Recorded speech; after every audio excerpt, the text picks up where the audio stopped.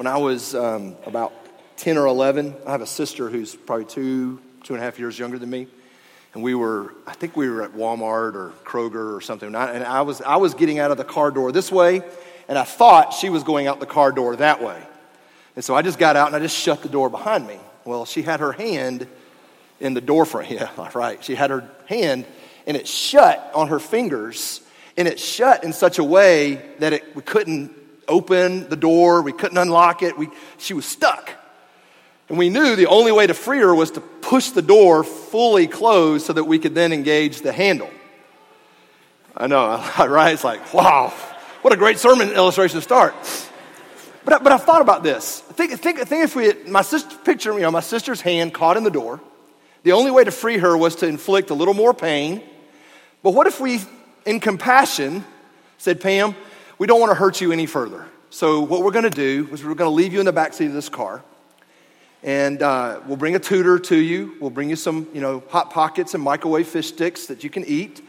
We'll set up a TV for you to watch. You can get married and you can have children, but you'll have to do it in the backseat of this car. And you can live a life here. You'd be like, no, that's silly. Just push the door, and it might cripple her hand, it might leave some scars, but she'll be free. And so what we did. We pushed the door, and thank God it did not maim her hand. And she now lives in Wilmington, North Carolina, has a boat, lives on the beach, has 3 wonderful kids, is one of the top real estate agents in all of North Carolina, married a PA orthopedic. She's free. She's living an abundant life because she's not in the backseat of a car. And I've thought about that story on so many different levels. But as we come to this passage, I wonder if we really believe this. And that's why I phrased this sermon, abundant life? Really? Like, seriously, God? That's what you're saying, is I can have life to the fullest? I'm not stuck in the proverbial backseat of my car? C.S. Lewis is famous for saying this: it would seem that our Lord finds our desires not too strong, but too weak. We are half-hearted creatures fooling around with drink and sex and ambition and money and work and sport when infinite joy is offered to us, like an ignorant child who wants to go on making mud pies in a slum because he cannot imagine what is meant by the offer of a holiday at the sea. We are far too easily pleased. Mark and I were talking in the back, and he pulled out a book that's called I Dare You. And the book was written in the 1920s, and the whole book is, I dare you to live a free life. I dare you to be strong. I dare you to be courageous.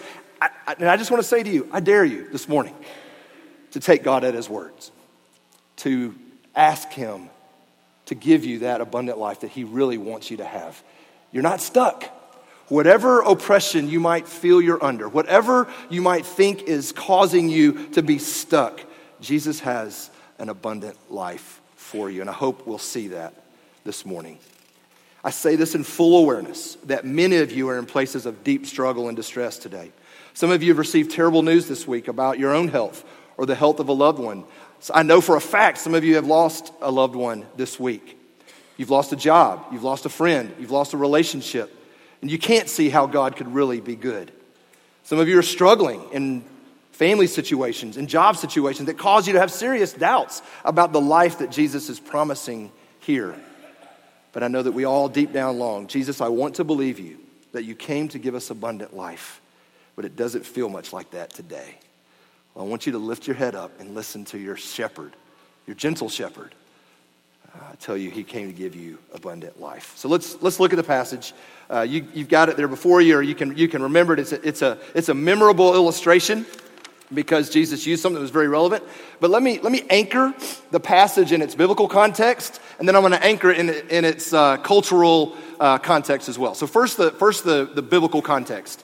The reference to the door, the gate, he's not in this passage directly addressing the end times or the eschatological ramifications of this. He's not saying that Jesus is the door and he's standing at the door letting in and out of heaven those who want. Though that can be an application, what he's doing right here is something very much more here and now. He's addressing a situation right now, and that situation was this. This is John 10. In John 9, Jesus had healed a man who had been born blind his whole life.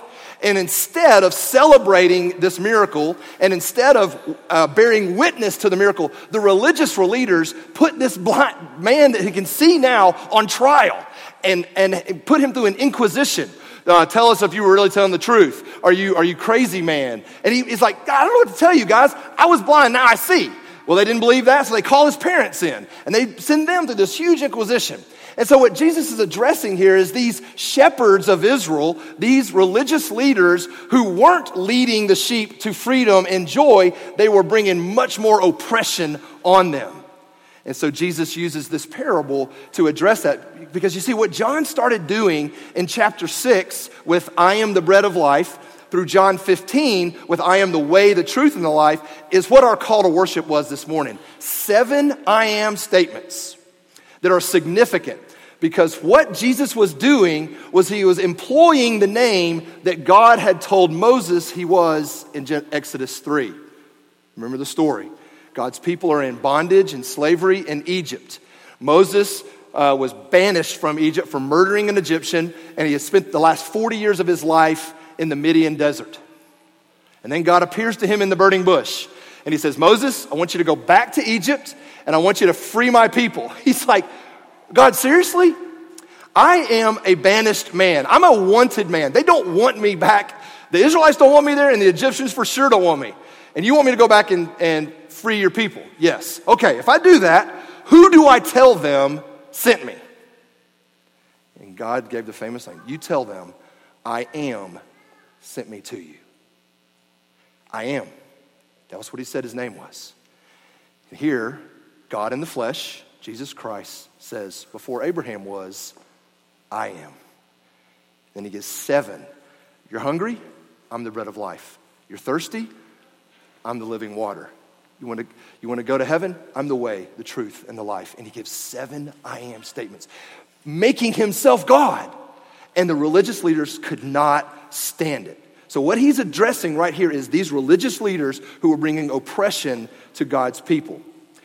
One other comment here, he's not, so when he talks about the thieves and those stealing the sheep coming in the gate, he's not referring necessarily to the prophets of old who were cruel. But again, he's referring to the here and now. But there's an interesting passage in Ezekiel 34 that's scathing about false shepherds. Listen to this. The word of the Lord came to me, Ezekiel, son of man, prophecy against the shepherds of Israel. Ah, shepherds of Israel, you have been feeding yourselves. Should not shepherds feed the sheep? The weak you have not strengthened. The sick you have not healed. The injured you have not bound up. The strayed you have not brought back. The lost you have not sought. And with force and harshness you have ruled them. Thus says the Lord God, I am against the shepherds. I will acquire my sheep at their hand and put a stop to their feeding. No longer shall the shepherds feed themselves. I will rescue my sheep from their mouths. And that's exactly what the good shepherd, Jesus, is doing right here, is he's bringing this chastisement of oppression on the religious leaders. Look at verse 8. The verb tenses here tell us that he's addressing this. All who came before me are, present, active, indicative. They are now oppressing people, confusing people, stealing them of their joy, stealing them of their love. So when Jesus is referring to the thief stealing, to the oppression of false shepherds, he's addressing the people right in front of him. This is confrontation at its finest.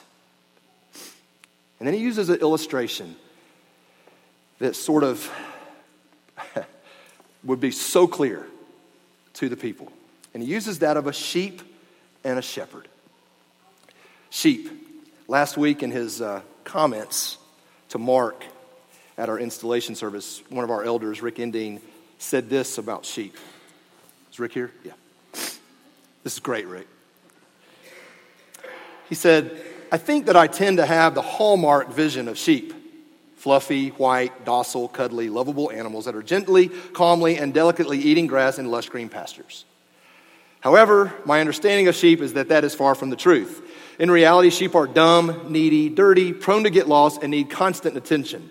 Without vigilance, they are at risk of being attacked by predators, getting lost, and starving. They need to be led to food and water as they are unable to find it on their own. So friends, I'm telling you, the number one reference to God's people in the Bible is that you and I are sheep. Cheer up. There's nothing heroic really about you. You're dumb, you're dirty. You will give yourself to all kind of false predators. You will starve yourself. We just got to tell the truth about ourselves. I am just a dumb sheep. But quickly following that assessment in the scriptures is always, God is your shepherd. Because what sheep need are shepherds. In fact, Jesus in Matthew 9, when he was looking out over the people, he said, they're harassed and helpless like sheep without a shepherd. Pray then to the Lord of the harvest to send out workers into his field. What the sheep need are shepherds. And what these religious leaders in this day thought was they were the shepherds of Israel, yet they were oppressing them. So Jesus begins to give two kind of illustrations about this. And the reason he does two, look at verse 6. John gives this interjection. He says, this figure of speech Jesus used with them, but they did not understand what he was saying. Because he gave them one kind of illustration about sheep, and then he said, okay, let me try again. Let me give you another one. All right, let me give you the first one. Okay, the first one here he mentions is, my sheep know my voice. Or there be a gatekeeper at the gate who will let the shepherd in. Okay, this is what they would have understood. In an urban environment, when a shepherd had to come to town to shop or to take care of to get something for his flock or to send them into the temple for the sacrifices, they would go to this urban environment where there'd be this large pen where multiple shepherds would have multiple flocks in there. So there'd be one kind of gatekeeper for that big sheep pen. And so what Jesus is saying is when Shepherd Will would come up, he would know, oh, that's Shepherd Will, and Shepherd Will would call out his sheep by name, and they would come. When Shepherd Mark would come, Shepherd Will's sheep would not listen to Shepherd Mark, they would only listen to Shepherd Will. That's what he's saying. Because I would come and I'd say, hey, Grumpy, hey, Wooly, hey, whatever. Come on. And then they would not come if Mark said that. And what Jesus is saying is here, there's a bunch of shepherds who are trying to call out your name. Only my sheep will hear my voice and follow me. Two things I want to say to you here. One, Jesus knows your name. You're not a number. You're not just some random person that he saved. He called you by name. He said, David, Carol Ann, Rhonda, and my sheep hear my voice. Second thing is, you know when the gentle good shepherd is calling you and when an oppressive shepherd is calling you. You know it because God gave you his spirit. And where the spirit of the Lord is, there's freedom. That's what our word says.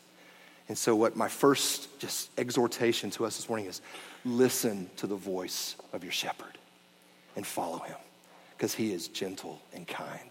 He will lead you to freedom, to waters, to green pastures. He will care for you. Do not listen to the voice of the oppressors. The second illustration he gives, so that was the urban context. They were like, I don't really understand what you're saying. All right, well, let me try again.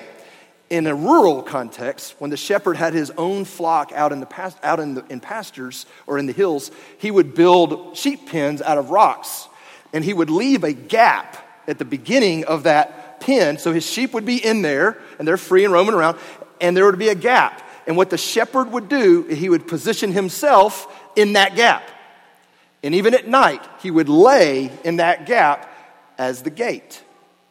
So when Jesus says, I am the gate, and verse 11, we didn't read this when he says, I lay down my life for my sheep. He literally, the shepherd would lay down his life every night for the sheep. No wolf or thief could get in because they have to go over the shepherd's body to do that. You ain't doing that to the shepherd. And no sheep could just aimlessly wander off out of the pen because they have to go over the shepherd. So by the shepherd positioning his body in the gate, the sheep were safe. What an illustration for our Savior who positioned his body. Does that sound familiar? The body of Jesus Christ. The protection, the defense for the sheep. What a good shepherd we have. And then in verse 10, he says, the shepherd comes to give life, abundant life. So for those of you who like to do your own Bible study, you can do this online if you've got a Bible software like Logos or Bible Search. You can also do it on the internet, or you can get yourself it's basically a word bank dictionary, because all these Greek words that we have in the New Testament, they have different ranges of definition, right? So one of the cool things about studying the scriptures is to see what were all the possible translations for that Greek word that we get in our English Bibles. And so I'm a big fan of looking at multiple Bible translations. So I use ESV, NIV, in our LT, NASB, because they're all trying to get at what was this Greek word trying to communicate. All right, so this Greek word, I'm not going to try to pronounce it, but for what we translate abundant life, or some say life to the full, or life to the fullest, what is the word range for that? This is so cool. First option, that which is extraordinary and not normally encountered or remarkable. I came to give a life that's remarkable, not easily encountered, not ordinary. It's extraordinary. Second option, profuse, exuberant, plentiful, overflowing. I came to give a life that's just overflowing with life. Not just little life, not just life in the backseat of a car, but life that is full with boats and beaches and kids and love. Third option, going beyond what is necessary. I love this one.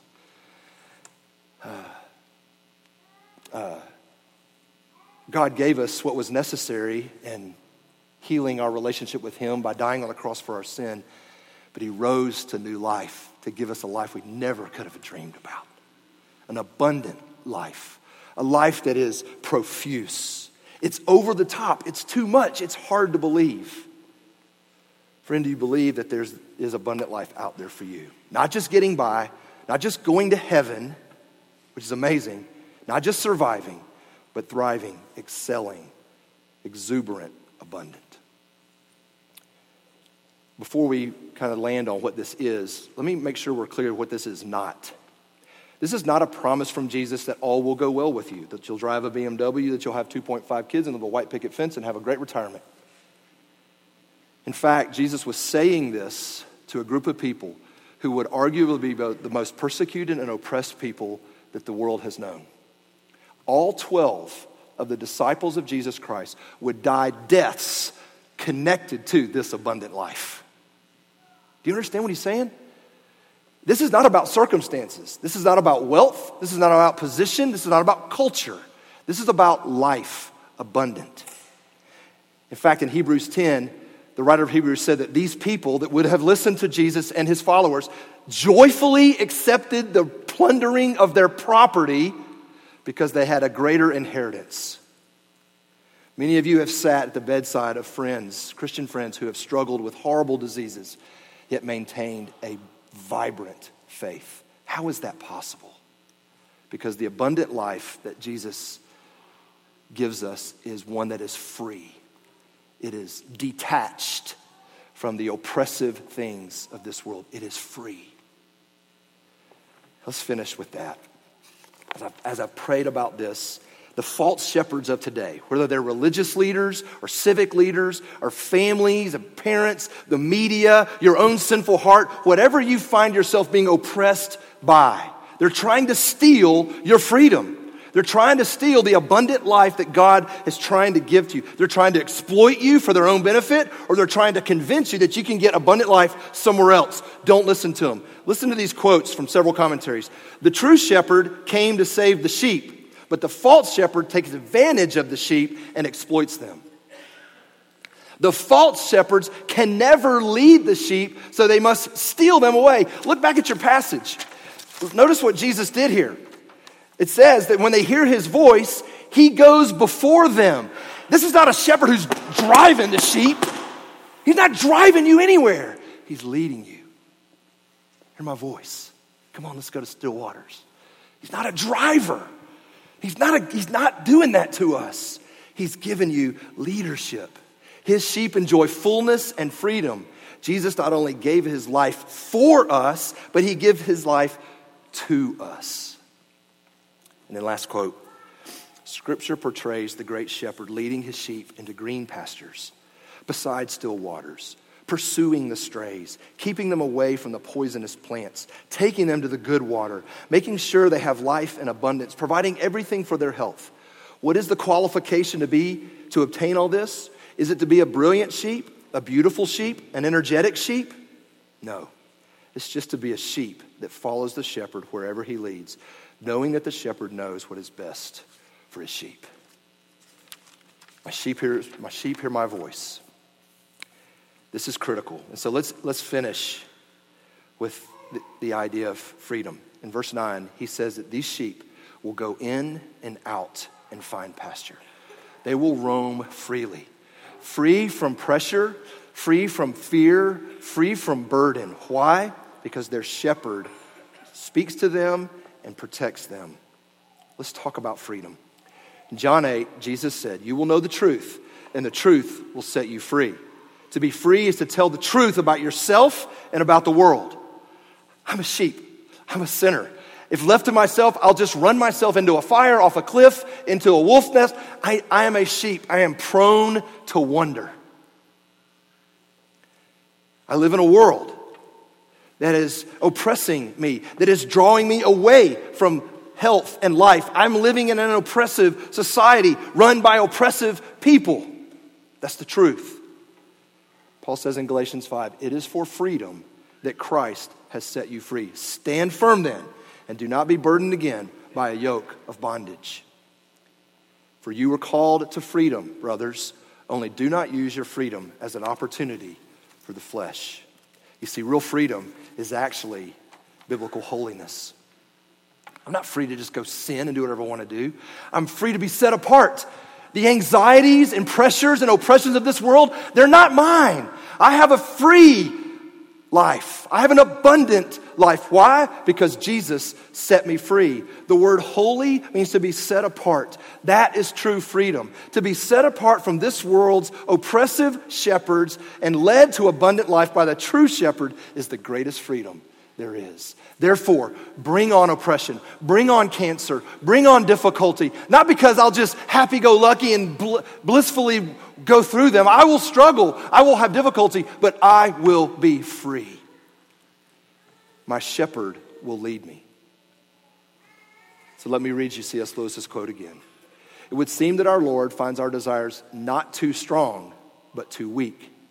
We are half-hearted creatures fooling around with other things when infinite joy is offered to us, like an ignorant child who wants to go on making mud pies in a slum because he cannot imagine what is meant by the offer of a holiday at the sea. We are far too easily pleased." Most of us like living in the backseat of cars, stuck.